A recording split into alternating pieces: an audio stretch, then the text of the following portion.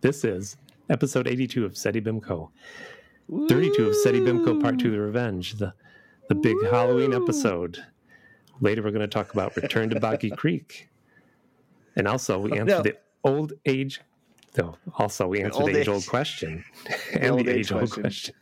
Did Queen Elizabeth ever get revenge on Winston Churchill for the time he sat on her pet frog, Sir William Chesterton Watson IV? Okay, go to song.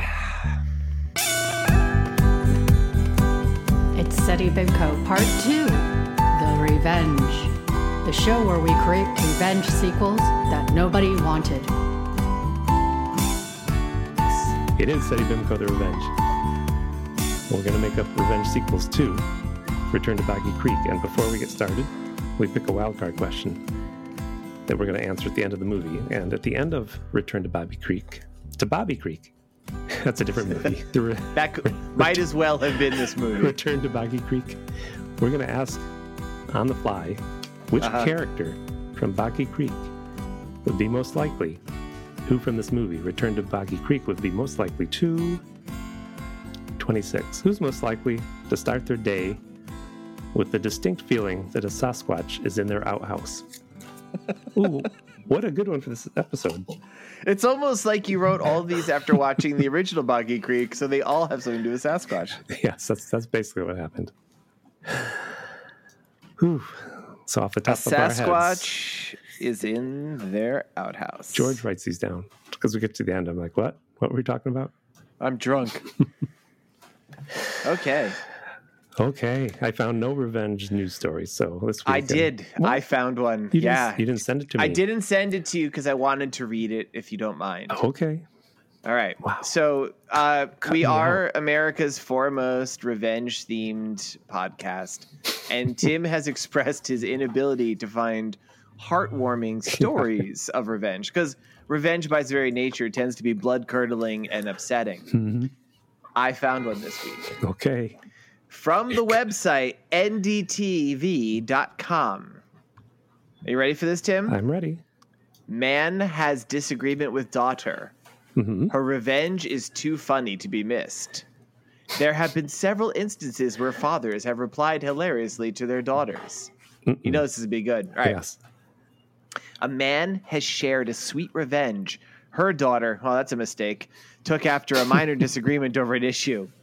The daughter prepared a notice of father on sale and put it outside the door of her house. Ooh.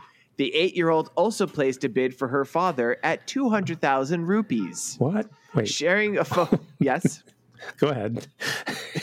Yes. I'm worried now. No, sharing the photo of the notice on X, formerly Twitter, the man added a funny note that he thinks he is not valued enough. The post has amassed more than 28,000 views, and several users have reacted to it. What do you think? That was it? There's no background? Well, what country? Rupees makes me think it's India. Well, they're not even telling you. I think if I was going to NDTV, I would know this. Did you get this off Reddit? No, this is how I got this. I don't know how you get your heartwarming revenge stories. For me, I typed in the word revenge into the search bar on Google, then hit news. And sure enough, this came up on the front page. What? I just get bloody terrible things. So I have to type in revenge against cat or revenge against cute boy or whatever and hope to get something. We've talked about this before, Tim. The thing is that, search engines get to know the people who put it in there.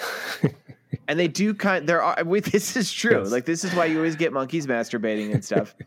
They know that you are naturally gravitated towards the dark and mysterious. I gravitate towards people being sold by their children, apparently. That's why I get Hitler wants revenge. Huh? Yeah. So this daughter, did she succeed in selling her father? And when you read this, was it written mistakenly? The father, what did it say? Here's what the dad wrote. Okay, father for sale, 200,000 rupees. Ring bell for more info is what the note said. Okay.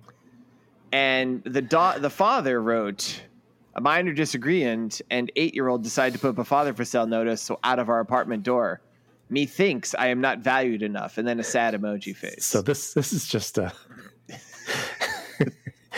this just happened. This is clickbait, right? But this is fucking fresh news. But it's clickbait because the father laughed, took the sign down. He didn't laugh. No, because this is where it ends badly. Oh, yeah. I thought these were heartwarming. Well, so he added more context. Here's some additional context, he said. She asked me my monthly salary before making that note. Mm-hmm. Then she shrugged and kept this amount because it was too bored to add more zeros, he said in a follow-up post. He's kind of dropping the hint that he's so wealthy. By the way, Tim, do you know how much 200,000 rupees is in American dollars? I don't. Well, I did the math. Of course. $2,401.34. He is undervalued. I don't know. I don't know what this guy does. Well, does he have both arms and both legs? Then he's undervalued. His name is melancholic, so maybe he's just a sad guy. I'm afraid to make this joke because you're going to show me a picture of him with no arms. But if he had no arms, maybe he's worth $2,000. Tim, are you going after the less abled? No, I'm just. Sounds like you are. I am not. Listeners, if you are, through no fault of your own or even through fault of your own, missing a limb, please understand that I at least value you fully as a human being and would not hesitate to place a monetary value equal to or even greater than that of a person who just happens to have all their limbs. You're destroying comedy. No, you have. What if I wanted to buy him to play chess? What's going to happen? Well, I mean, it doesn't say the guy can play chess. So now he's worth about $1,500. Thing is, this is what's upsetting about the story. As of press time, a representative of the Indian government showed up the door, paid the amount, and took him away. What? Yeah, this is not a real story. No, this part is real. I think you didn't send this to me, so I'm waiting for the other shoe to fall. You're doing a bit. I'm going to send it to you right now, you son of a bitch. You're doing a bit. It's just like, nope. Right, go check your replies to the invite, you bastard. Everybody, I just want to point out, this is what happens. Tim rules over Seti Bimco with an iron fist. And when you do anything, like if I write a list, he gets upset. He writes competing lists. I do. He steals my revenge stories. I do see the story. He spends all day fishing, trying to get little details out of me for what I might be leaning towards after watching the movie. And then he tries to sabotage me. He sneaks into my house. He hides things. Books. You never found dinosaurs in the freezer. Who knows what else he does? Right. Who knows what this man has done to my bathrooms? Tim Hamilton is a menace. Okay, yeah. Heartwarming revenge, wouldn't you say? I guess so. I hope he's okay. He's not. There's a follow-up story. He found him on the side of a road. Now you're in New Delhi with no arms and no legs, and he had 2,000 rupees just stapled to him because they're like, he's not worth it now, according to Tim Hamilton. It's fucked up. Okay. I like this. I like this power that you abuse. That's not power. I'm glad you took the initiative. No, I'm gonna write some lists now. Just you fucking wait. You're gonna be fucking sad. I never said you couldn't. Oh yeah. Well, now I know. Doesn't matter what you say. I'm not listening to you anymore. I'm writing lists. I'm gonna wait until we have just enough of a groove going. I'm like, wait. I have a list. I know how this works. I've never interrupted a groove. Oh my God. All you do is interrupt grooves. Listeners, do you agree? Listen and write to us, Seti Bimco with an E at the end, gmail.com. Tell us, does Tim interrupt grooves? Also, write in and tell us what Flo's catchphrase is. Is that still going on, or have we already awarded that? By the time this airs, I think we will have picked a name. So, okay. I'll do another contest. Yeah, we'll do another contest, but don't write in for that one. Speaking of movies, can I issue an apology? Wait, are we going to the movie? Yeah, I think so, right? Well, I have one thing to say. It won't be a long discussion. Last week, I listed facts about Chicago because the movie took place in Chicago, and I said the zipper was invented in Chicago. George thought Japan. Yeah. And I looked on the internet because I thought, I wonder where it was invented. And I looked up, when I looked it up, the internet said Germany. So I don't know where the zipper was invented. Don't write in letters. complaining. We've got a bunch of new listeners in Germany, so especially you in Germany. The zipper was invented in Germany. I believe it. I don't know. Like I couldn't track down the weird. fact. Where did you get the idea? It came from Chicago. On a website about Chicago. So Chicago's stealing glory from Germany. I know the reason I thought it was invented in Japan because the YKK that's on like every zipper is apparently because it is a Japanese company. Oh, well. You can make that match with good editing. They make a lot of toothbrushes, but, people in Finland invented the toothbrush. So. Yeah, and in Italy, they make a lot of noodles, but in China, they invented pasta. It's true. It's true. Let's say other things that are true. It's true that... Is that a segue? It's true that... Movie time. When is this episode airing, Tim? This is Halloween. This is our big scary movie. Oh, fuck. Folks, So here's a little backstory. Yeah. A while ago, as one of my movie picks, I chose Boggy Creek 2, The Legend Continues. It was the sequel by Charles Pierce to the 1972 classic Boggy Creek, which then The Legend of Boggy Creek, which we also did. Those two episodes, I think Tim and I both really liked these episodes. Listeners seem to like these episodes. We love Sasquatches in general here at Steady Bimco. And learning that there was a sequel that Charles Pierce had nothing to do with, but a sequel to Boggy Creek that lands in between these two movies. Right. The first Boggy Creek comes out in 72, grosses like something insane, like in 72, like for $40 million. Oof. It's bananas. This thing is an enormous hit. And then I was never able to find exactly how this happened, but this movie... Tim, did you get the year for the Return to Boggy Creek, the movie we're doing today? I believe it's 77. No, because that's when Boggy Creek 2 is. I did it. 77. December 23rd. Really? 1977. And when the hell was Return to Boggy?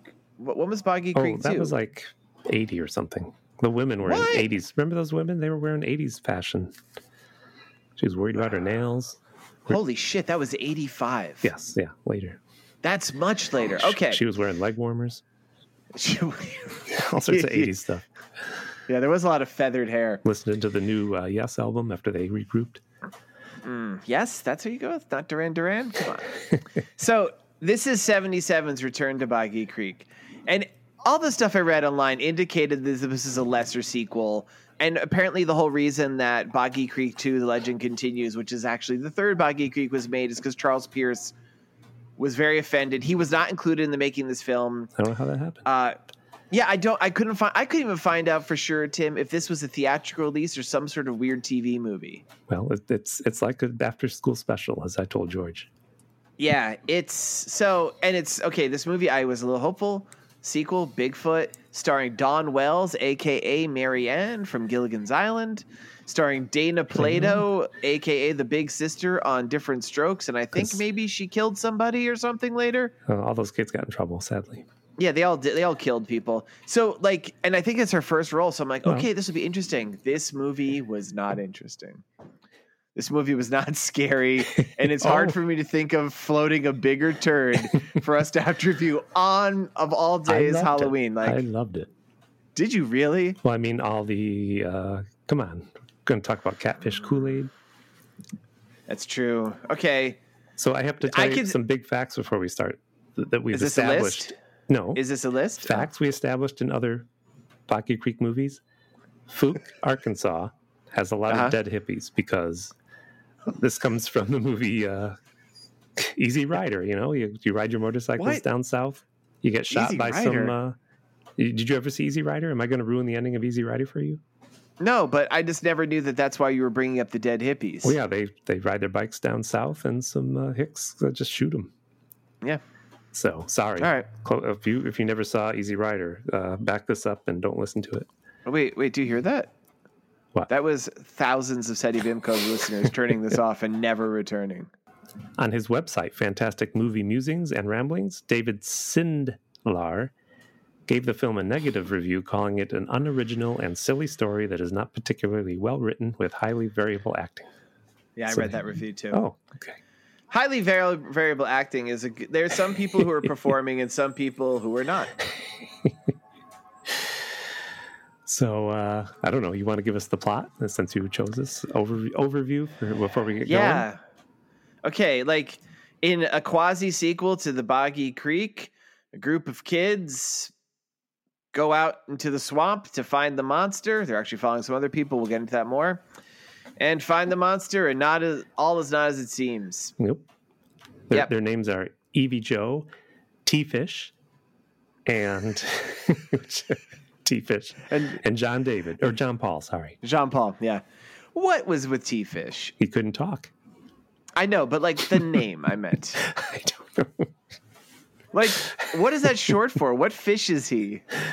Tadpole fish? They're a fish. I thought tiburon, like a shark, but that kid is he didn't speak Spanish.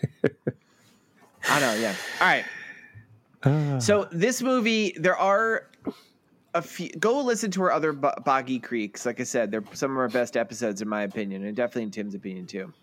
This does take a few nods from Boggy Creek, and I'll try to point them out. One of the things it takes a nod from, it starts out with some, I would say, pretty legit, pretty footage of a swamp. Yeah. Not You're as just good. kind of going through. Not as good. It's definitely. I can't believe this. This is going to be Tim. We're going to be giving so many compliments to Charles Pierce in this. Yes. So we're going through a swamp, and like you're just seeing stuff, and there's a lot of ambient noise. There's not really any music.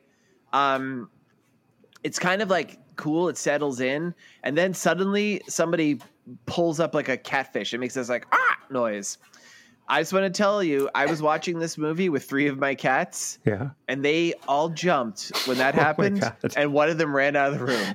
Like, just the mood was so set for this calmness. And then like, And we see the 3 children who, unfortunately, like, I thought like this would be more of a movie about Dawn Wells. Yeah. Yeah. Or maybe some of the other adults who are billed. Never worked with children or animals. Or watch movies with children, like where they're the main characters. Because this is a child's movie starring. So there's Evie Joe, Dana Plato, who is oddly older than the other 2. Yeah. There's her little brother, Jean Paul, who, I don't know, there's nothing to say about him. He sucks. No. But nobody sucks as bad as T-Fish, who's this little blonde boy who is mute and sucks. Oh, he didn't say anything. Sucked. How could he suck? Yeah, because I'll tell you why when we get up to it, because he sucks. Evie Joe likes Nancy Drew, we have to say. Yeah, that's her defining character trait. She loves Nancy Drew and the Hardy Boys to a lesser degree. And she has, at various times in the movie, she has a investigation kit that she pulls out. This could have been fun, but I was like, oh, this stinks of stinky kid movie, and it did. Because the way they hang out in the swamp, I thought she would more idolize Mark Twain. Don't worry, he's not returning, but I thought this was like a Mark Twain movie. I hate to say it, Mark Twain is not welcome on this podcast anymore. Why not? Because he is coming. Down-home sayings that help people. Nope. No, he's supposed to be like a witty bon vivant, and he just comes in and just says weird, bewildering. No, Tim. I'll tell you something. What? I think the Mark Twain that appears in our podcast is not real. I think he might be an imposter. He might be. I actually have reason to believe that Mark Twain maybe died 100 years ago. I don't know. It's a controversial theory. It's You're getting into these conspiracy theories. I know. I've been watching a lot of YouTube. All right, so the 3 of the kids, like the 3 very little kids who are going to be our main characters, God help us, are on this like little boat in the swamps, and they're fishing for catfish. Yep. Tim, I want you to take this part because I know that you loved this element. Oh, is this where the old men show up? No. Well, that is another part you should talk. I'm jumping. What are they using to catch their catfish? Oh, the catfish Kool-Aid. I didn't quite notice it first because my sound quality is bad. It wasn't until the old men were talking. I was like, what? What? Really? What are they using? Catfish Kool-Aid. Oh, so you missed this line where they're talking. So yes, I'll set this up because you actually did miss this part. We talked about this afterwards. The kids are going through the swamp, and what they do is apparently they leave traps for these catfish. Yes. With little bottles of, I guess it's slowly leaking into the swamp. of some sort of concoction called catfish Kool-Aid. It's poisoning fish, yes. Probably. Well, we do know one of the elements in it because they mention in this thing, Dana Plato, who's doing all the talking, because of the three kids, one is mute, the other one is John Paul, who's just like a mouth breather. Yeah. She's like, I don't even know what's in that catfish Kool-Aid. Like, what is it that smells so bad? Must be the rotten alligator eggs. Yes. So we know there's that. Yes. And they're catching catfish because it turns out they actually have a burgeoning business with this. Yeah, it's a secret formula. Yeah. Then we get the old man, George. Can we talk about that? Is it worth mentioning that T-Fish like has like a slingshot and he shoots like little... Yeah. And like it's weird because Jean Paul's like, why are you shooting little wood with that? You can't kill anything with that. And Dana Plato's like Evie Joe. She's like, T-Fish doesn't like to kill. Yeah. And I thought this would play off into something. Mm-hmm. It doesn't. Yeah, this movie's not says, good. He doesn't like to kill because the world don't move to the beat of just one drum. What might be right for you may not be right for some. A Man is Born? He's a man of means. Is he? Oh, I thought he was the Man of Steel. He's the Man of Steel. That's what I thought it was. I thought it was about Superman. Wait, different Strokes. Let me get this right. Gary Coleman was not playing Superman in Different Strokes. No. Oh, the whole show is very different now. I have to reevaluate that. Did you know he had a show later called The Amazing World of DC Collins? Nope. Gary Coleman did, and this is just I don't remember what happened. I was falling asleep and I heard the commercial for The Amazing World of DC Collins. And I called my friend and said, hey, there's a new show about DC Comics, The Amazing World of DC Comics. It's on TV. He's like, what are you talking about? It's a new Gary Coleman show from Different Strokes. And I lay back down. I love my stomach hurt. I was like, suddenly I was tired again. I pulled my Hulk pajamas back on, bitterly wept. I love these like little like disappointments from your childhood that you remember so vividly that they come up like this. All right, so now after like nailing some catfish, but noting that a lot of their catfish Kool-Aid traps are missing, and they suspect it's the work of Bruno. We'll meet Bruno later. He's the villain of the piece. Him and Nellie, whatever her name is. Well, I don't know if her name was Nellie, but she was definitely Nellie. We'll get to her. Yeah. Bruno is the Darth Vader of this movie. No, he's not. This movie sucks. Then the kids return with their meager catch, although it's still, I guess, pretty good. And Tim, you take away the old man because this is prime fucking Hamilton. Except these were the worst old men I've ever seen in any movie because their acting was so bad. Wait, really? Yeah, he had the worst accent, Bayou accent or Louisiana accent, whatever he was trying to do. Yeah, this is worth mentioning. Like, I do tend to think of Cajuns as being a Louisiana phenomena, and I understand Arkansas is directly above Louisiana, but they're pretty big states. There is a guy who just like, he sounds like Gambit from the X-Men. He's like, oh, étouffé gumbo, et mon ami. It's insane, and I'm like, but I don't know. I kind of feel like Cajuns aren't real people. Oh, what? Apologies to our Cajun listeners, but I feel like the entire thing is like a joke that a certain subsect of people is putting us like that accent. Like, no. I mean, I've heard it. I've met people who speak it, but I think they're pulling my leg. Okay, I'm going to move on. Yep. Before we lose those listeners. But tell us the big who are the guys? They argue with each other. It's John and Bo, right? Mm-hmm. And they just argue, and who has the biggest collection of Lockhorn cartoons and. Yeah, because who has the biggest corns on their toes? Who has the most hard candy? All that stuff. They're also they're arguing about gars. Gar. I caught the biggest gar. Wow, you and I wasn't sure. We learned there's apparently a gator or a catfish. I wasn't sure. Oh, a gar is it's a type of fish. Okay, I didn't know. They're these very large freshwater fish. They almost look like barracuda. They're pretty awesome. Oh, see, I didn't know. Look them up, folks. Some people think that some lake monsters are actually sightings of gar. Wow.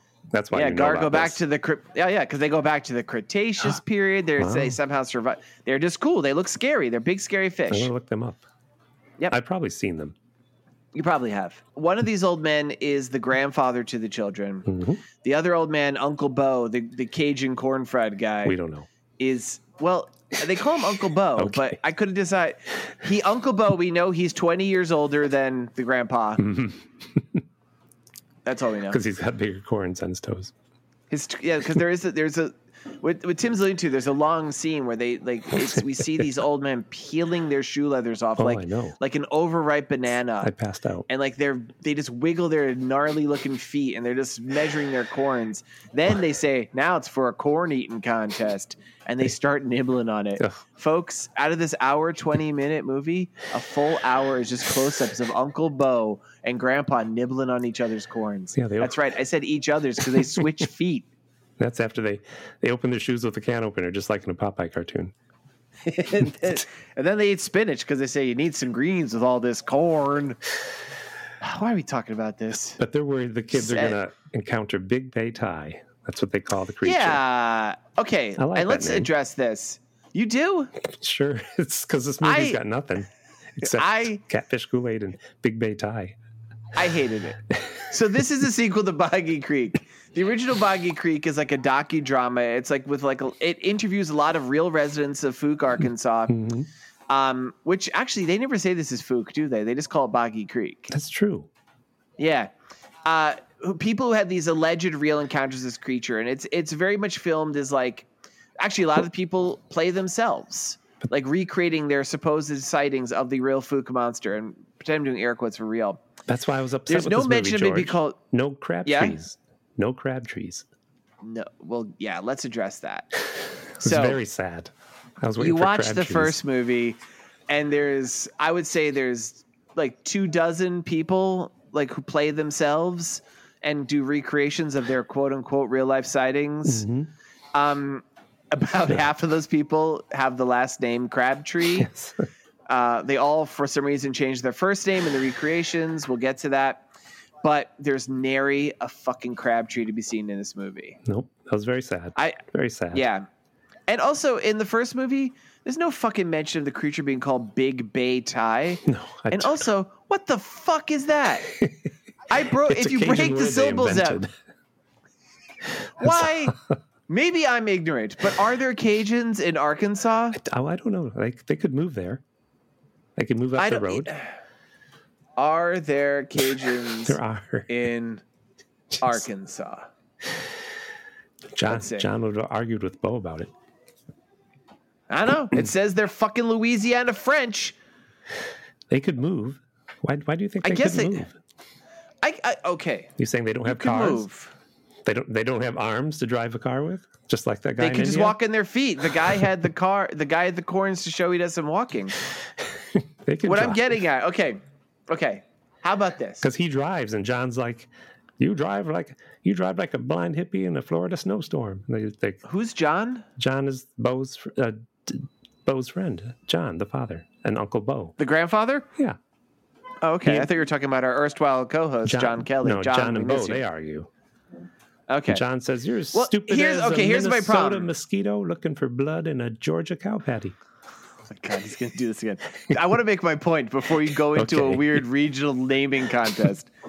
So, speaking of regions, the Cajuns associated with Louisiana. Yes. The monster associated with Arkansas. Right. Why does the Louisianan get to give the monster his fucking fake Cajun name? I don't know.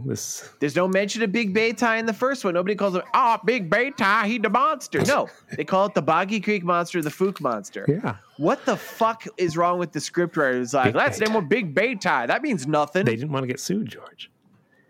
No, they had the rights. Oh, okay. They called the movie Boggy Creek. Right. If you look at the poster, it looks just like the original poster. It just shows the Boggy Creek monster chasing 3 shitty little kids. We should have his son, the director, the original director. Have his son on. Ask what happened.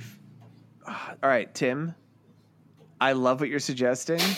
I would love to try. It's actually his daughter who controls the rights. Oh, okay. We're going to have to go back in, though, and change all the horrible things we say about his son, Shirtless Tim.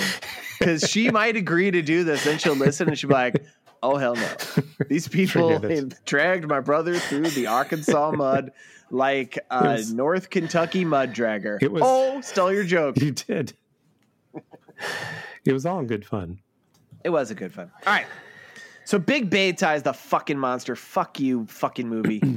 And some Perkins. Perkins and his family are visiting from out of town, and they're at Boggy Creek, or they're at Fuke. I forget what the sign said. There's a sign. So yeah, now we leave our characters briefly, and we see Perkins. This guy named Perkins. Perkins, remember that name? He's in this amazing green. Oh, for Tim. Yeah, that is a very Tim name, by the way. They're in this amazing like green and white van that looks like the Teenage Mutant Ninja Turtles might be in it. And his kids are like, there is a sign that says Boggy Creek. He's like, you stay close now here, even though they're big city people. The kid goes out in the water and goes, Dad, it's a bear. He's like, what do you mean? There ain't no bears in these parts. Just hippies. And in the distance, like probably would it be like if you really saw like a alleged Sasquatch, you see like this like black blob splash in the water. He's like, what is that? Is that a bear? Oh, we also missed a major point, Tim, right before we learned there's no major Hurricane. Points, yes, okay. No, there is. Hurricane Elsie is around. Okay, it's coming. Hurricane Elsie. It's a storm. Which actually, if you remember, Hurricane Elsie is the same storm that wiped out Riverdale in Archie Return to Riverdale. Was it? No, I'm just lying. I'm trying to make connections that aren't there. Could have been, though. I could have fooled you. You could have, because, see, I believe you. Yeah. Yeah. Previous episode, Archie Return to Riverdale. Can't do that. Great episode. So I want people to hear our back catalog. We go to the dock where people are selling fish. Mm-hmm. There's banjo. It's like there's so much good banjo music, and they put bad banjo music in here. And it's like it looks like it's a festival down at the landing. Yes, on the lake. I guess it's a lake. It's the bayou. Yeah, it's the swamp. They're all arguing about who caught the heaviest fish. It's all they can talk about. Who's got the heaviest? Well, who caught the haul? Most fish. It's not just one fish. And we see Bruno, the bad guy, because he loses. Yeah, he gets he has let me see, I think I wrote it down. He has like 34 pounds of fish, and he's all like, I'm the best fisher in the bayou. Except for he doesn't have a Cajun accent. I don't know why I did that. Then Evie Joe and JP and fucking T-Fish waddle up with their basket. 51 pounds of catfish. They win. I did write that down. That's why that says 51. And there's like a fucking bidding war. All these people are like, I got me an order here for Evie Joe catfish, and like apparently this is like a booming business. People and when Bruno we see Bruno is he vows to destroy them. No, well, the kids mock him, and he gets pissed at them. It's like, you kids, they mock it. You damn kids. We're not good. There's something I want to bring up that's just incidental to anything. When we see like the general festive mood, like it's a little bit of a carnival sort of feeling at this landing. There is a close up of someone bottle feeding a baby. Yeah. And I would swear to God, this is not a real baby. I missed it. It's like a weird rubber baby, and like there's just someone jamming a bottle in space. I'm like, why? I'll have to go back and check that. Why they couldn't find a real baby? And if you can't find a real baby, it doesn't need to be a baby here. I know. It's so weird. Maybe the director demanded a baby. I bet you this director, because clearly this was a tightly directed, well-run production. He was like, yeah, no, that's all ironic.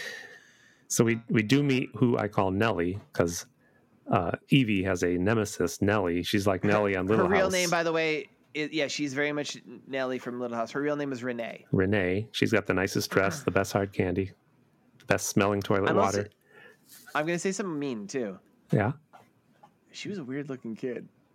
My copy was so distorted, I couldn't tell. On YouTube. I should have sent you. I found a better. You found it? There was two. Oh my God! Did you watch a different version again? Probably. There was two versions online. The first one that comes up was really unwatchable. So I went down a little bit further, and there was somebody who had uploaded a pretty crisp VHS copy. Okay.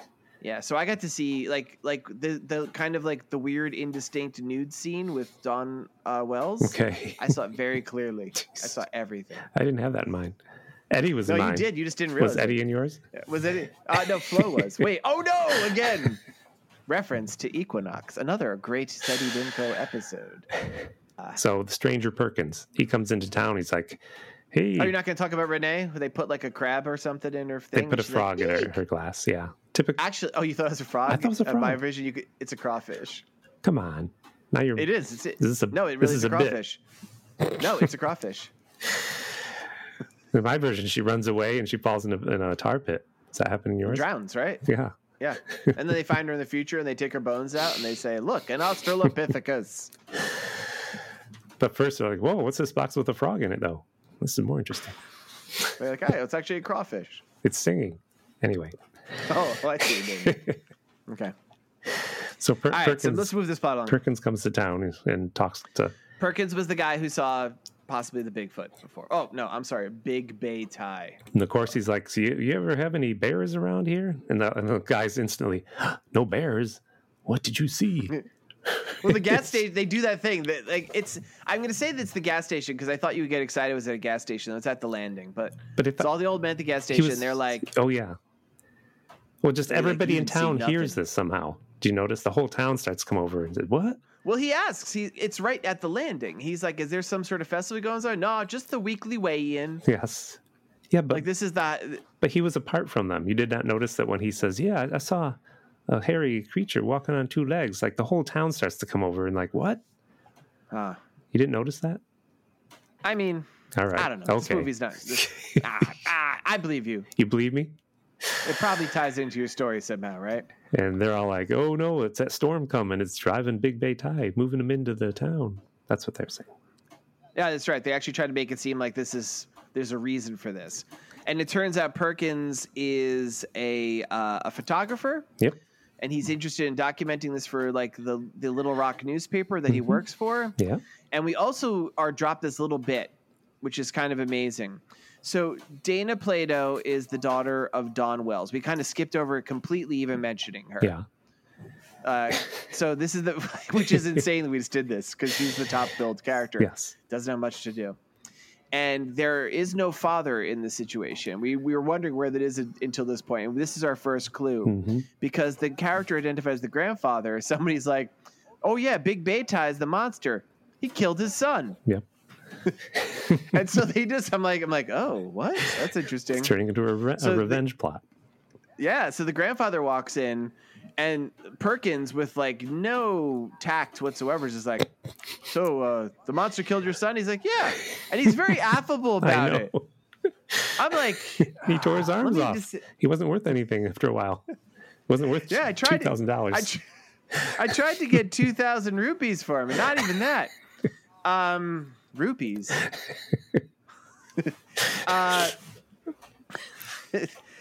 Yeah, so it's weird. Like, I'm just thinking it's an acting choice. Like, if you believe a monster killed your son, I would bear some ill will towards said monster. I wouldn't be like just very flippantly talking like, yeah, he lives in the swamp. Yeah. So Perkins very, again, tactless, like, could you take me to him? And he's like, I'm an old man. I'm north of 60. Yes. No, north of 65, he says. But Bruno, the bad guy's like, yep. I'll take you to the swamp to find Big Bay Tie. He has quite the... Did you notice his famous line? I think this is where... No, what was it? Where people get this from. What? He says, once I shoot it, you won't have anything to brag about, old man. You didn't hear that? That is a very famous line. I can't tell you how many times I've just been walking through a cemetery and I'll see that like etched into somebody's memorial stone. Well, once I shoot I see people. You're just old man. You're saying just old man? Oh. This is, I think I did read that this is the first time in the history of civilization that anyone ever called a person older than them an old man. It is. Yeah, so this is... It's odd this is such an obscure and awful movie for having such a major cultural import. Also, Perkins, he used to work for Big Pharma before he became a photographer. Is that true? Yeah. In my version. What? And? They sell drugs. Yep. Big Pharma. Okay. And what does this have to do with anything? I'm just filling in who Perkins is. Just filling. Oh, okay. Just giving us some clue for your inevitable revenge story, huh? So now they're making their bait. They're showing the kids how to make it, except they won't give away their secret ingredient for catfish Kool-Aid. Yep, which we don't. I mean, we know it's got rotten alligator eggs. Is it snuff? Because he uses snuff. I don't know. George was supposed to make a list of the possible ingredients, but he didn't. No, I was, really? I'll make it up right now. So top 3 to kill all. Momentum? What momentum? Momentum, yeah. Let's see. He takes the hair from the drain after Uncle Bo has had his back shaved. Okay. That's one of the ingredients. Yep. They take rotten alligator eggs. We already noted that. But they also take fresh alligator eggs. Oh, okay. Mix them together and let them fight it out. Okay. Yep. They take there's a tree on the property. It's a really peculiar tree. It bears fruit that resembles crabs. The crab tree. Okay. Take some of that. Jeez. Yep. See, not as easy as you think, is it, George? I think people are laughing uproariously at home. And 6 quarts of cow cum. Oof. This is another bit where they took a direct nod from the original movie. Okay. Mind you, we're about a half hour into this movie, and we've seen one indistinct blurry blob, which is maybe Big Bay Tie. The kids take their fresh batch of catfish Kool-Aid and go into the swamp to go fishing. Mm-hmm. In the first movie, you may remember, I think we even played a little bit, there is a song. Oh, yeah. Go, hey, Travis Crabtree, about one of those aforementioned crab trees. Yep. They decide that they're going to try to do this, capture lightning in a bottle again, these filmmakers. You want me And they play this fucking song. I'll probably... You want to play some right now? I probably will, yeah. Down to the creek and swamp they go. Jean Paul, I wrote down a bunch of the lyrics, but if you're going to play it, maybe we'll just let the lyrics play out. Because it's garbage. Well, tell me one. I didn't write them down. Jean Paul, T-Fish, Little Evie Joe, past the trees, and the stumps they row, to a hiding place they only know.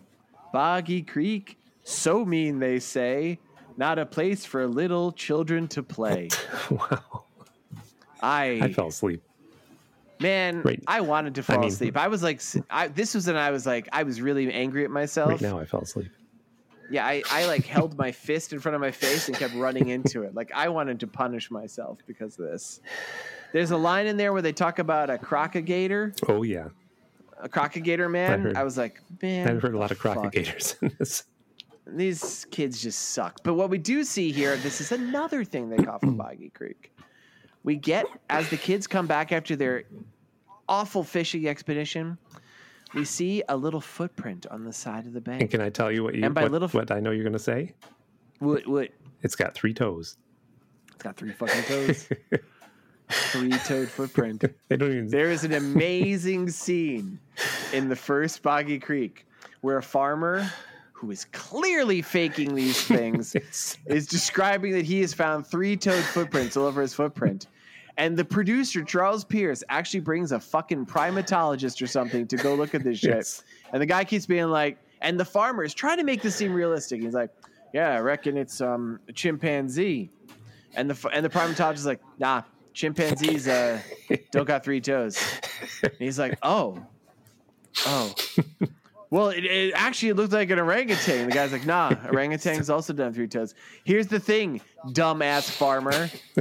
All primates have 5 fucking toes. And the farmer's kind of like,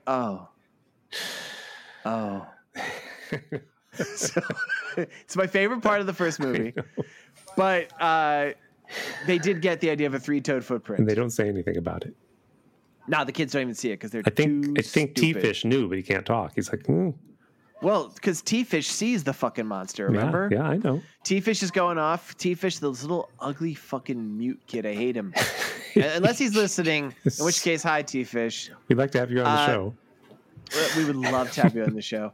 And he's just doing some shit in the woods. And like you see this big furry arm reach out and almost stroke his little blonde head. Yes. And then the monster steps out and we have just like this dumb, stupid kid's face. I know. As he just like... I mean, if you're mute, you could still go, right? I don't know. I'm not an expert, George. I don't know either. I'm not an expert. We should get some kids and make them mute and see what happens. If you have both arms, you can bang a tree with a rock or something. It's true. And he does. Instead, what he does, we just have a close-up of this dumb kid's face yelling in like silence. And he takes his hands and waves them in front of him like, Yes. But he doesn't even make the noise. They run. Yeah. And we get our first view of the monster, I guess, at this point clear. And I'm just going to say, so the first Boggy Creek, pretty good costume. Mm-hmm. Second Boggy Creek, by far the best costume. Yeah. Best Yeti costume, Sasquatch costume, and all the many Sasquatch movies we watched in Steady Bimco. This costume sucked balls. Yes. Like, I have right now in my basement, I have a werewolf costume that's actually a gorilla costume I wore last year. and I bought it for like $30 on Amazon. I put that on. I'd look about as good as this guy did. Yeah, it was. It sucked. I could almost see that zipper. Yeah, it was baggy around the ankles, and it was just sucked. So somehow T-Bone gets it across to Evie Joe, aka Dana Plato. He saw the monster, and the kids decide, well, all this fullabaloo with that guy Perkins, they want to go see the monster again. Yeah, Perkins wants pictures, and yeah. And he's hired Bruno to take him out. They decide they're going to sneak out the next morning and follow Bruno and Perkins and see the monster. They're going to be... And there we have the plot. There's a little odd point here where Dawn Wells gets to show up, and her cousin comes to take her to the store because the storm is coming. You remember this? Was that what the guy with the mustache was? That was her cousin? Yeah, because at first I was like, is this a date? But he said something about being a cousin. Couldn't figure out who. And also, I think later he's maybe T-Bone's dad. I don't know. But I don't know what the fuck was going on. But the two old men. There's also... When this scene happens, John is in the cab of his pickup. He's going... John is the grandpa. He's like, you ready, Bo? Are you ready? He yells it like 3 times. And when the camera pans out, Bo is just sitting on the tailgate of the pickup truck. And he's like, yeah, I'm ready. And he starts driving real slow across the yard. And Bo is like bouncing back and forth like he might fall off. Do you remember this? I was like, what? What are you doing? What is this activity? Because he talks to Dawn, and then when Dawn leaves, he's like, okay, you're ready? And they start driving again really slow across the yard with him on the tailgate. I don't know. We also left out the scene where there is a funny... After seeing the monster and deciding they're going to sneak out, T-Fish goes running to go tell Dawn Wells. Oh, yeah. And they fucking tackle this boy. Yep. They pin him down, and they basically threaten to turn him into a Gorgon. Yep, spit. They make him swear. They're like, "We will, if you break this, you have snakes for your hair." Spit in his mouth. And spit in his mouth. They pick up a big rock. They just smash his head in. Jeez. This movie. They just threaten him. They're like, "We'll cut your arms off, and you'll only be worth 2,000 rupees." I'm so glad I came with a revenge story. That's going to be such a thing for you now. So then we do have one of only maybe 2 scenes where Dawn Wells gets to do shit. Did she just go to the store? What else does she do? No, because then it's at night after the store. This is a big scene where like she's putting the kids to bed, and Dana Plato is like, "Mama, what happened to Daddy? Did the monster really get him?" And Dawn Wells, the only actor in this movie, kind of stares into middle distance for a little, and she's like, "No, honey, it was the swamp. Your daddy was a great man, but he didn't fear the swamp enough. Yep. He challenged the swamp to a personal duel, and the swamp won." That's what always happens. And I fought the swamp, and the swamp won. She had no more questions after that? No, and then Dawn Wells kisses her goodbye, and we have a close-up of Dana Plato's dumb face, and she's like, "Daddy, I miss you so much." Oh, no, actually, no. Dawn Wells goes, "Oh, Johnny, I miss you so much," as she cradles Dana Plato's dumb face. Here's my notes. I don't know what this reference to.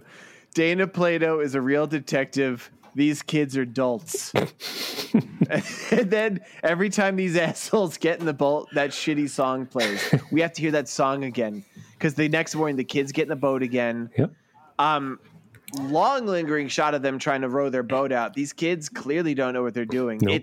It's sad. I can't believe a crocodigator didn't get them long ago. I like Aladile better, though. And then, so...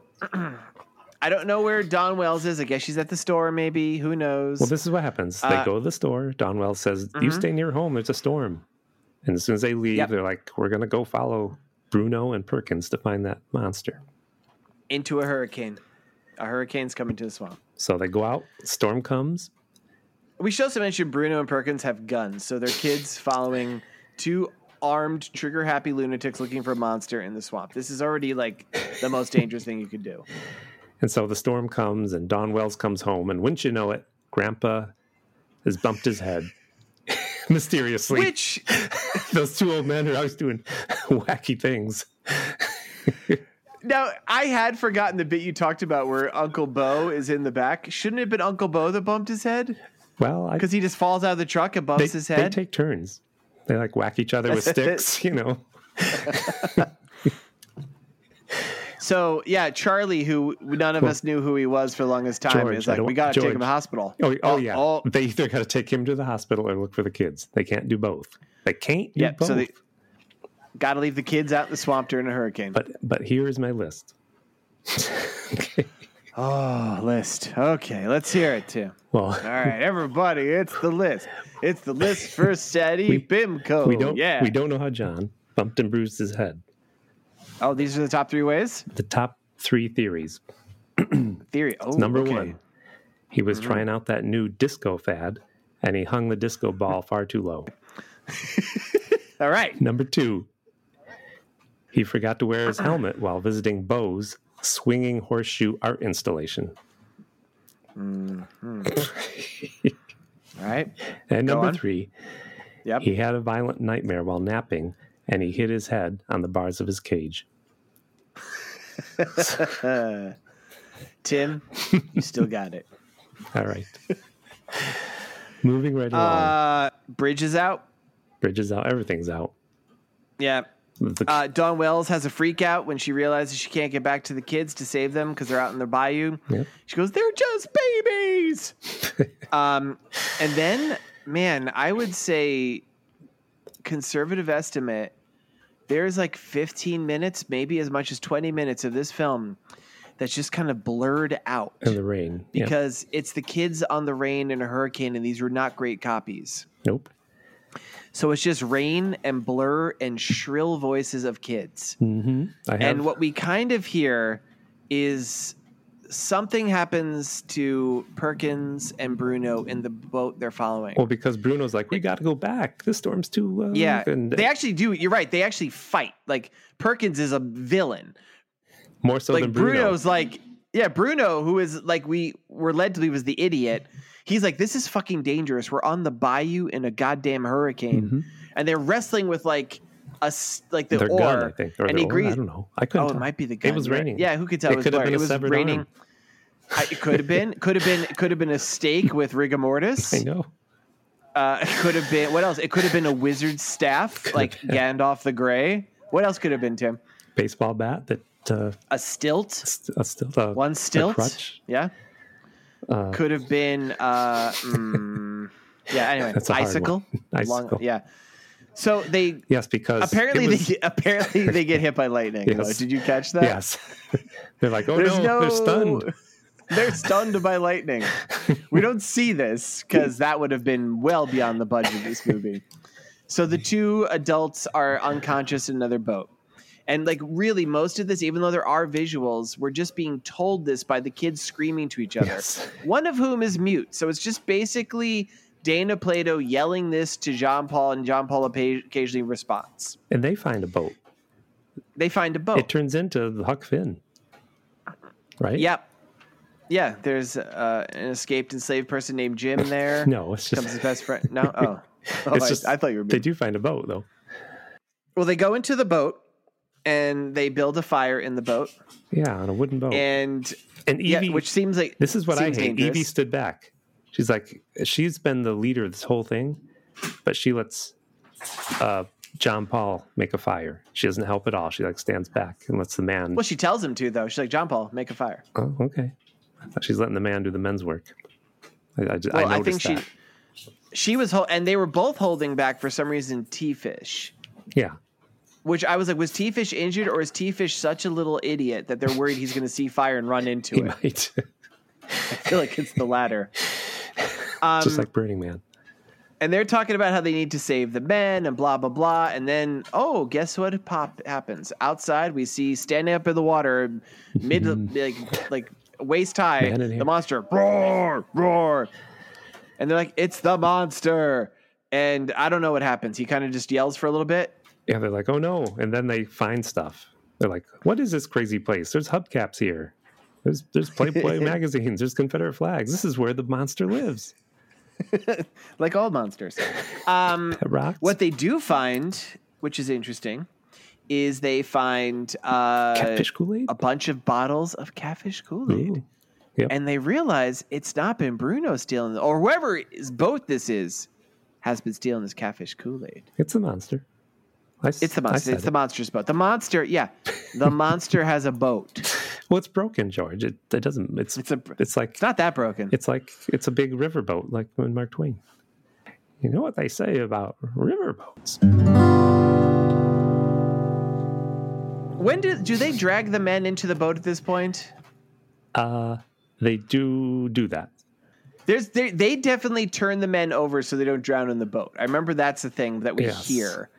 Maybe the monster drags them back. I don't know, folks. Because she knows about that. Here's what's important. That's the only thing she remembers about her father, that when he's drunk, turn him over so he doesn't choke on his own vomit. Well, speaking of her dad, hey, is this dad's tackle box? Yep. They find their dad's tackle box. And inside it is his fucking diary. And they read his last entry, which says, "Lord, do I regret ever having these children? I'm going to disappear into the swamp and pretend to be a monster." Jim, that's not what happens, really, folks. Like, he writes about he and his friend got bit by a cottonmouth and they die. Who brings their diary with them fishing? That's my big question. Right? Also, yeah. And so there's a lot of questions this answers. I did honestly think at this point they were setting up that the monster was just her dad who had gone back to which would have made more sense. Yeah. Yeah, like he just went feral and went back in the woods. Because the monster, when we do see of him, is unimpressive enough that it could just be a guy wearing a hairy suit. He went out there with Charlie Bob because he wasn't alone. Is Charlie Bob? Yeah, there was another guy who died. They found some other entries that they could read. And if you look up Wikipedia, there were other entries they didn't film. Oh, wow. What were they? Evie read one that said, "Day 5, we're out of food, and I often wake up to see Charlie Bob putting mustard on my leg." And then there's day 7. It says, "Charlie Bob won't stop doing his Mark Twain impressions, the one where Mark Twain becomes a cannibal." And day 11, there's day 11. It says, "Hooray, we found some dead hippies who overdosed on catfish Kool-Aid. I'm not too proud to admit we tried to tie them together to make another diary so Charlie Bob could write another chapter of Huck Finn, the cannibal boy. But then we realized my pen ran out of..." It ends there. Wow. There you go. Okay. Serious question. Really? Serious question? So, yeah, of the movie. Okay. So, we know that this is the monster's boat, Big Beitai. We know that Big Beitai collects things in the swamp that he eats, like he's been eating the catfish Kool-Aid we make. Do you think Big Beitai ate the corpse of the dad and his friend? Well, we know the ending of this movie. He doesn't seem to do that. He helps these people. That's why I'm saying he doesn't kill them because we know they're dying of snakes.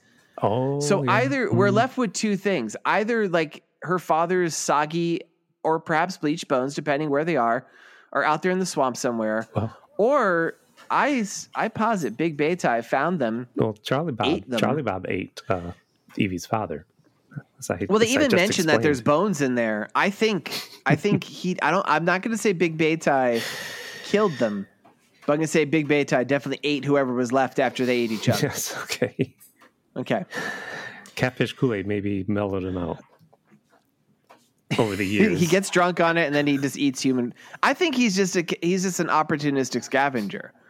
He finds catfish Kool-Aid, eats catfish Kool-Aid. Or he finds a bunch of crab trees. Or he's Evie's father. He could be. And they're not mutually exclusive. Evie's father could very well eat human flesh. Yes, he could. He did. Something happened to Evie's father's friend. Yeah, so this movie sucked.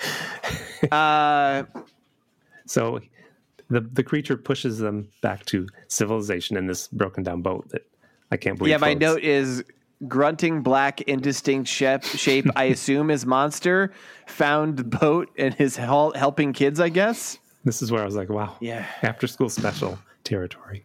Yeah. The fucking monster drags the boat back and you get your best glimpse of the monster in the whole movie. We never see its face. It's just a fucking guy in fur. It sucks. Yep. And everybody sees them. It's like, hey, it's the kids. It's them kids. And also, I know. It turns out the boat is the dad's boat. Oh, that's right. Again, leading credence to the idea there were bones in the boat. The monster lives in the boat. The monster ate them. Anyway. Yeah, at the end, like Don Wells is like, "You're alive." But she looks down and says, "Oh, what are these bones in the boat?" And Evie says, "I think Johnny? that's Daddy." Can I keep the skull? I need advice. Why's he got no arms? So the monster drags in the boat. All right. Okay. So Bruno and Perkins are also saved by the monster and the 3 fucking kids. Yeah. And I don't know. Everybody kind of suddenly talk because he counted up money. What? Not yet. Oh, not yet. I want to do this proper. Really? I want to do this proper. Yeah, Tim. This is the big payoff of the movie. Because then it's days later, and the kids are all reunited with their family, and Dawn Wells is like, "Man, I hope I got paid well for this because I barely got anything to do in this shitty movie." Mm-hmm. And Bruno and Mr. Perkins come rowing up to their backyard, and they're like, "It's Bruno and that photographer." Oh, but they don't say photographer guy. This is why I wanted to talk about it. Uh-huh. Uncle Bo sees. He goes, "It's Bruno and that pornographer guy, Perkins." I didn't hear that. Which was a joke, I guess. I'm like, wow, edgy joke, G-rated fucking Return to Boggy Creek. And then Bruno says something, which is the most bewildering line in this movie, full of just garbage. Mm-hmm. I forget. Because now Bruno's a nice guy. He's very grateful to the kids for saving his life. He doesn't really remember what happened with the monster because they were both stunned into unconsciousness. He goes, "Why don't you kids come down to my house sometime and see my Honolulu?" I thought he said puppies. What the He says puppies later. On my Honolulu? So maybe Honolulu is his dog, but I'm like, should he be on a list? Yeah, I think so. Should he be in jail? What's a Honolulu? You shouldn't say that to a child. Was that his dog's name, Honolulu, and his puppies? Maybe. It's not explained adequately to my taste. No. It's just telling the kids to come see his Honolulu. I don't like it, Tim. I don't like it either. I don't like it at all. Cut his arms off and sell them. All right.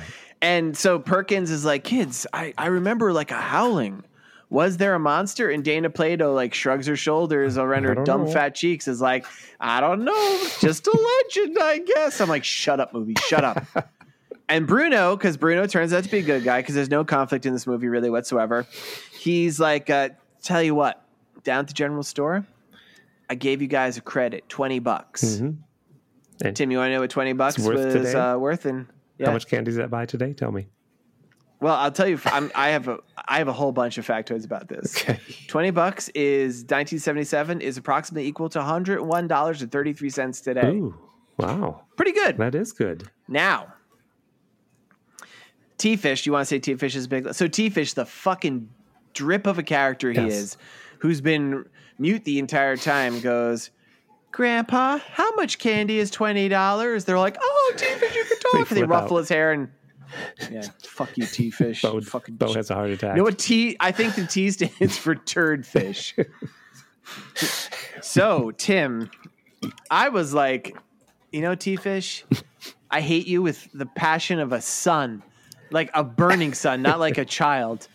But that is a good question. How much candy is $20? Yeah. I went and did some fucking research. Oh, it's a lot.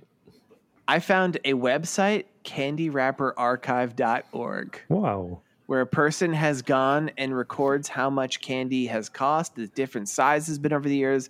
So, for a standard non-premium candy bar, so something like Snickers. A Hershey's bar, back then they were 1.2 ounces back in 77, right? And they cost, do you want to take a guess? No, I should know because I used to have my money for comics and I can't afford that candy bars. Oh yeah, you were actually kind of like, you were a cognizant being in 77. You might remember this. Was it 50 cents? No, 20 cents. Wow, is that... Which I thought was actually quite expensive. I thought it would have been a lot less back then. Wow, so the question, and this actually works out very easy with the math, 20 cents, they have $20, that buys 100 candy bars. Their teeth are going to be rotted out. Which is enough. Well, it gives that kid such a case of diabetes. Which could tie this all together with our thing. We can safely assume that T-Fish, after eating 100 candy bars, immediately goes into some sort of shock and has his arms and legs amputated. He's not even worth it. Jeez. What, are we going right to revenge, or do you have more? Let's just go. No, I'm done. Let's just go to fucking revenge. Wherever you are. wherever you're hiding. I'll find you. Revenge. One of us will die. One of us I will will die. I will not let Cindy take my place. I will have my revenge.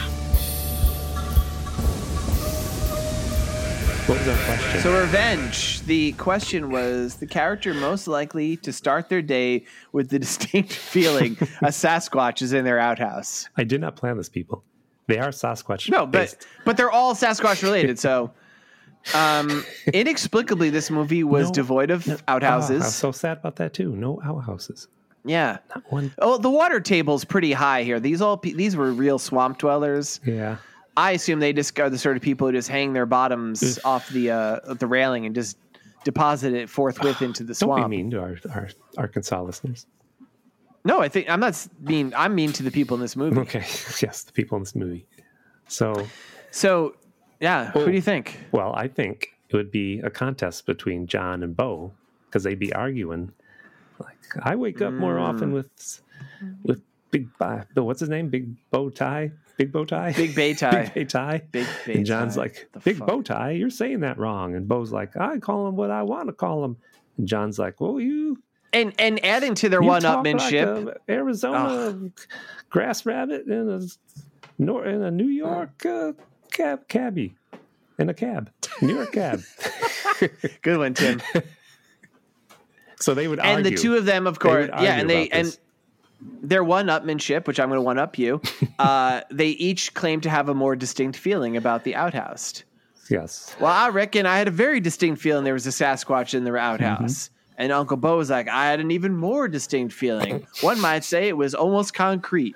And then Grandpa's like, well, my feeling was so much more distinct than that. It was palpable. It was pulsating mass at the edge of my perception. Okay. And then it just kept going on and on like that until the two locked eyes and then finally gave into their forbidden passion. That's okay. And started nibbling on each other's corns.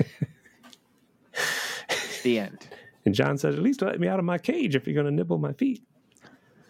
He said, you're not allowed to. Keep banging your head.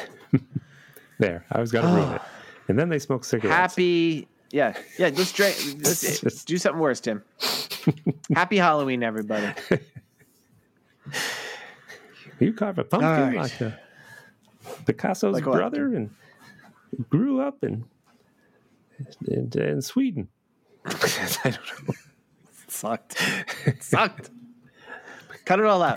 Picasso's brother. Let's cut out every joke that doesn't work in this episode. And people are like, that's weird. Steady Bimco's only 5 minutes this month. This week. Huh, it's weird. I guess it's a Halloween announcement. It's spooky out there. You want to do your sequel first? Yeah. I'll do my sequel first.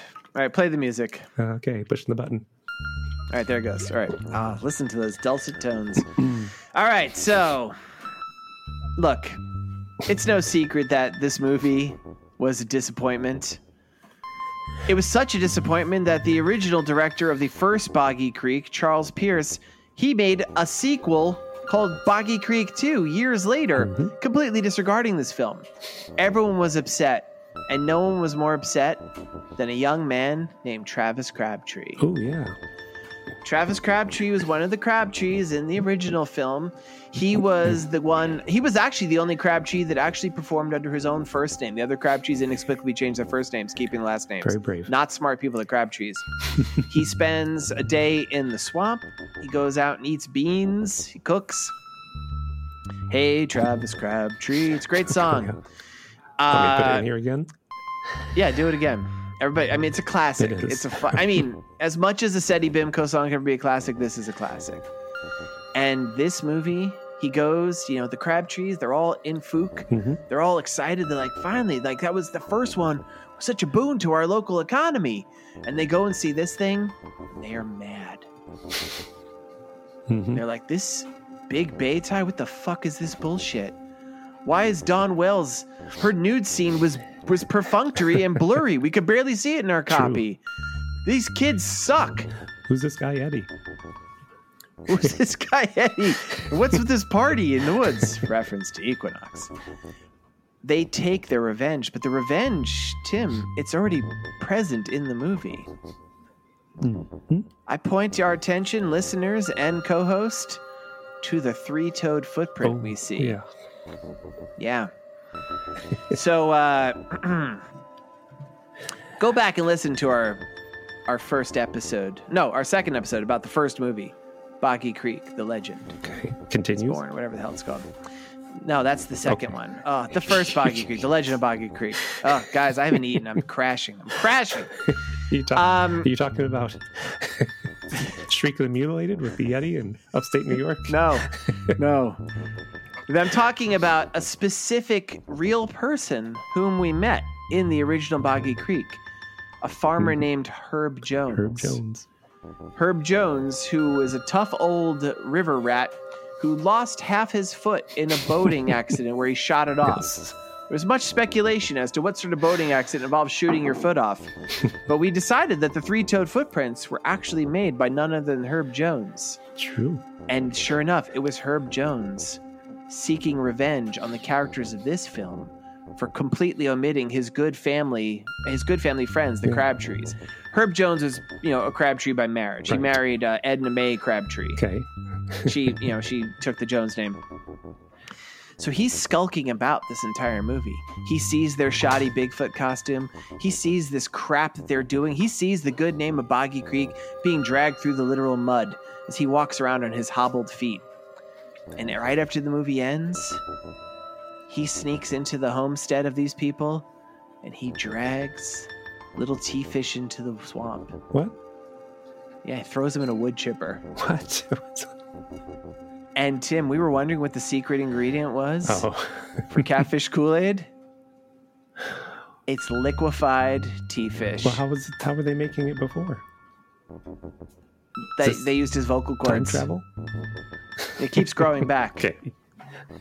But now there's nothing. And Herb Jones, to revenge the appalling lack of Crabtrees in this garbage movie, which was about as scary as... What's the least scary thing you could think of? The least scary thing. Wow. I'm scared by everything. Tell you what, everything scares me, George. Herb Jones... This is true. Herb Jones was an avatar for me, and the sheer disgust I felt at this unscary movie, which we wasted a Halloween on this crap. Yep, we did. So he killed T-Fish because I hate T-Fish. I won't come down hard on you about that. But... The end. No, you should, because I deserve to be castigated for this. This movie was poo-poo Halloween. Bagoo. It's scary. I'm scared of everything. It's Halloween. Were you scared of this, though, Tim? I was scared. No. My wife might see me watching it. Yeah, I could see that. I would be scared if other people witnessed me watch this. Like, what the fuck are you doing with your life? I pulled my shades down. I was like, uh-oh. If I watch Nudie Cuties, I leave the shades open. But watching this, I was like, better make sure this is a secret.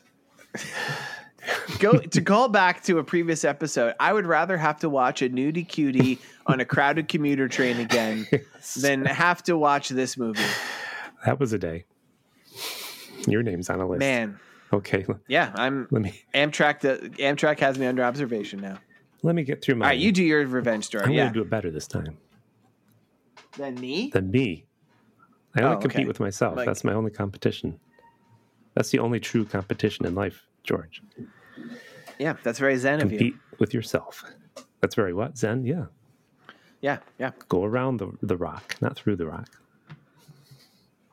Pick up the rock, throw it at T-Fish's head. So, who wants revenge? So we got Bruno, as you so pointedly pointed at. He's super friendly with the family, and he's like, "Come on down and check out Honolulu." And I thought he said, "And my puppies." And Joe Bob and whoever like, "Oh, that's they said that's mighty nice of him, but he still ain't getting our secret formula to catfish Kool-Aid." Do you remember that? They did say that. I'm not putting you on. Yes, they did. Yes, I do remember that. Yes, you're right. So, folks, I'm not just yes-anding him. This is an actual moment in this turd of a movie. Because if you remember, they thought Bruno was stealing this formula. It turns out Bruno was not. It was the monster who was probably really their dad. So anyway. So Bruno, he gets them kids down to his place to look at the pups. His dog. Like he gets them kids. Honolulu's pups, presumably. Like you promised. And Perkins is back in town. He's there so he can try to take some pictures of the creature again, so he says. This sounds really disturbing already. Now, the fact that T-Fish can talk is kept a secret because his family still wants the government money to send him to that special speech school. It's got nice lunches, nice breakfasts. So, and T-Fish, he's an annoying little kid, and he's very nosy. And while Ellie and that other kid are playing with puppies, he sneaks into the farm. And wouldn't you know it, T-Fish finds plans laying around the barn about how Bruno and Perkins only made friends with John and Bo, so his, with his family, so he could steal the formula to Catfish Kool-Aid and I have a question. And sell the formula, to Big Fishma. Big Fishma. Oh, that's your Big Farmer reference. I have a question. T-Fish is almost certainly illiterate. What are these plans written in that he can understand? It's just photos, like drawings in Lockhorn comics, so that he can can decipher them. That's all he understands. Okay. He only understands middle-aged couple married and hating each other. So, all right, got it. He finds these plans. They're going to make millions selling this to Big Fishma. So Bruno comes along and sees T-Fish reading it, and he's like, "Ha, those are my old diaries. I'm not planning to steal the formula anymore. Ha, ha, ha." And so, and T-Fish goes away, and Bruno's like, he can't talk, so what's it matter? He's not going to tell on me. But as T-Fish and Evie and that other kid get in their boats to leave, T-Fish yells out, "Goodbye, Mr. Sneaky Man Bruno." And Bruno's like, "God dang it." And he stamps on his hat and everything. And he tells Perkins that their plans are ruined. That kid's going to tell on him. And Perkins says, "Well, we'll get revenge on that kid. I got some medical books from when I worked at Big Pharma. And that book has a whole chapter about how if you scare a kid bad enough, you can cause him to lose his voice." This is true. So they know they're no longer afraid of the Boggy Creek monsters, so they get some old pig skins, and they make themselves alien masks. And they go out in the swamp the next day to scare them kids good, especially T-Fish, so he'll lose his voice. Yes? Are the pig masks, are they Gamorrean guards from Return of the Jedi? Yeah, exactly. Wow, this movie was done before. This came out the year Star Wars. Well, they're see, you're tricking me. They're from the Cantina. Name two aliens from the Cantina. Moma and Nadon. Yeah, that's what. Who is the Hammerhead? That's what they look like. And Ponda Boba, Walrus Man. Yes. Yep. So they go out to scare them kids. But wouldn't you know it, another storm came in. It was a really bad storm. It was Storm Linda Jean. Not Storm E. Daniels. Or E. Daniels. I'm not sure. Storm E. Daniels. E. Daniels. Oh, it's Storm. What if it was Stormy Dan? Stormy Dan. It's actually Storm Precious Waters. That's what they called it. But that's basically the storm comes. And Bruno and Perkins, they were never seen again. Can you believe that? It wasn't until Ellie and T-Fish and the other kid were fishing later that year, they found Bruno's diary. That just was it in a tackle box in the boat? Didn't see this coming. Yep. And it's all waterlogged and marked, and it's hard to read. But Ellie can read a few pages, and she reads it to T-Fish. Now do it as Lockhorn Comics. No, I'm going to do it as Ellie. Well, okay. It says here. I can't do it. Yeah, do it. No, come on. Day 7. We were on an island where we found dead hippies left over from a music festival. All hope seems lost.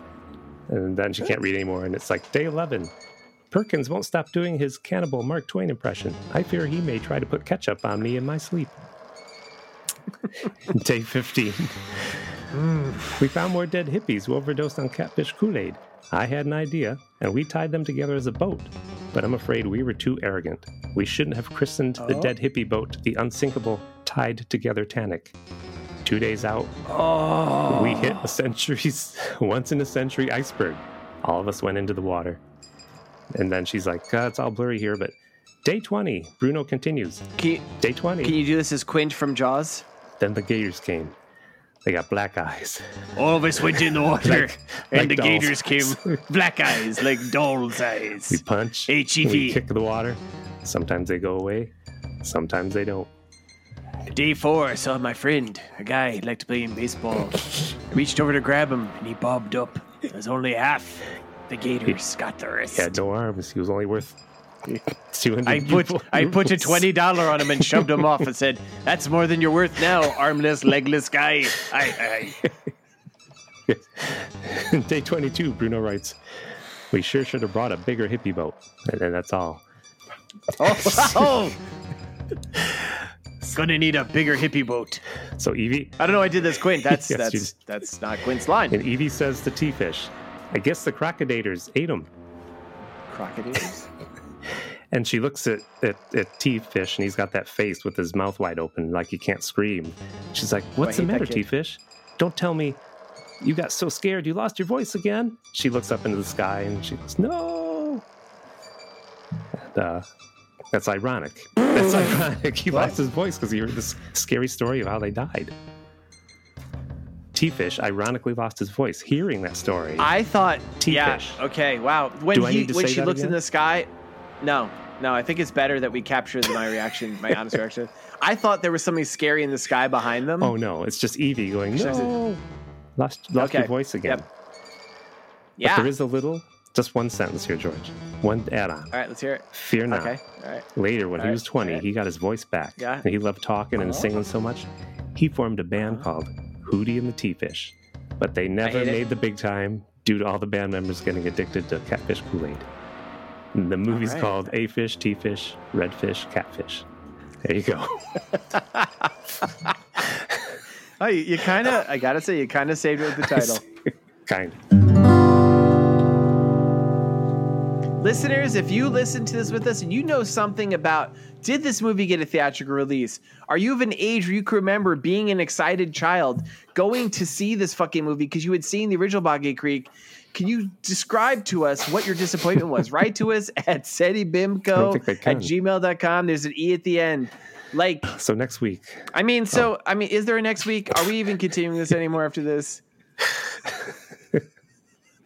Only if you have time. Yeah.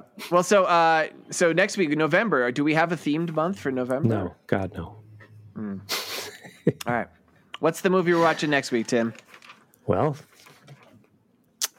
we do have a theme for November, because November, you chop up a turkey eventually, right?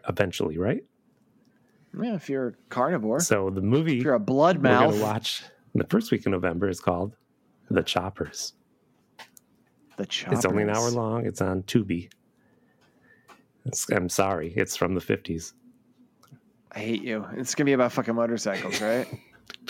So it's going to be fucking reedy, tinny music. Cars. Teenagers. No, so 40-year-olds. All right. All right, everybody. They're teenagers. Yep.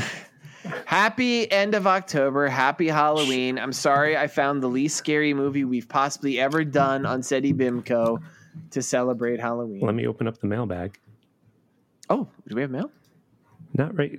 Well, just some people trying to guess what that catchphrase was, but just the competition, but we're not doing that yet. But no fan mails? No. All right. Don't make me say it. No. That's it. No one loves SETI BIMCO. Please write in. Please. For the love of gods. It's okay. Write in. More time for us to talk. No, it's not okay. No, we need somebody to save us from this. All right. Did you want to say anything before we go? Nah, man. We might as well say goodbye. All right. I can put, yeah. And you know what?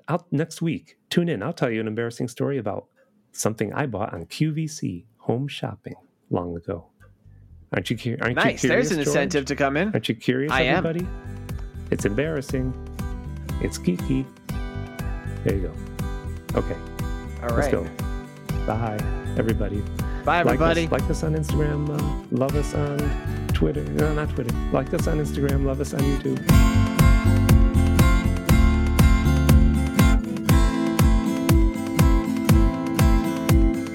This has been a Pity Party Line production. Party line, it's a party line.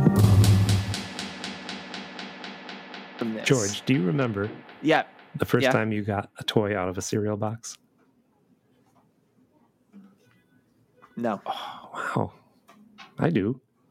It was a sticker. What was it? Glow in the dark. One of those Snap, Crackle, or Pops.